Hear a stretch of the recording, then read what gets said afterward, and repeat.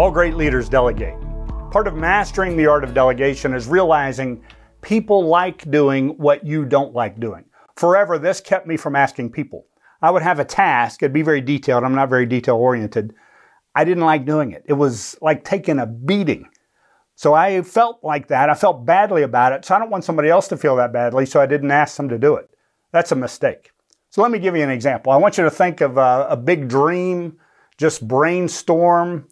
If that energizes you, that's your sweet spot. And then on the other hand, let's think of a detailed plan that you'll have to follow step by step every day. If that energizes you, that's your sweet spot.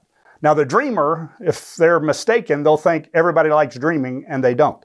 The person who likes details will love doing the thing that the dreamer hates. So whatever your spot is, whatever it is that energizes you, do that and delegate the rest. Don't think that everybody likes doing what you like doing.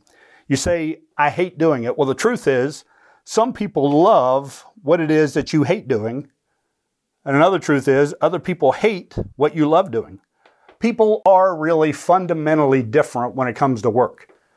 For years, I thought people were just kidding when they liked doing the stuff I didn't like. No, that is really how they are.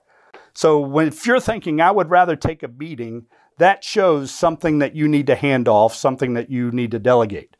Or when a task comes, if you think, ugh, then that's something you need to give over to somebody else. So the result is you keep responsibilities that you dislike. And there's somebody waiting over there who would love doing it. Go ahead and ask them to do it and let them do the thing that you don't like. Don't feel guilty asking somebody else to do something that you don't like, because it's probably what they like, and what you're doing is what they wouldn't like. So go ahead and give it to them and work through it and delegate, and don't say no for somebody else. Thanks for watching.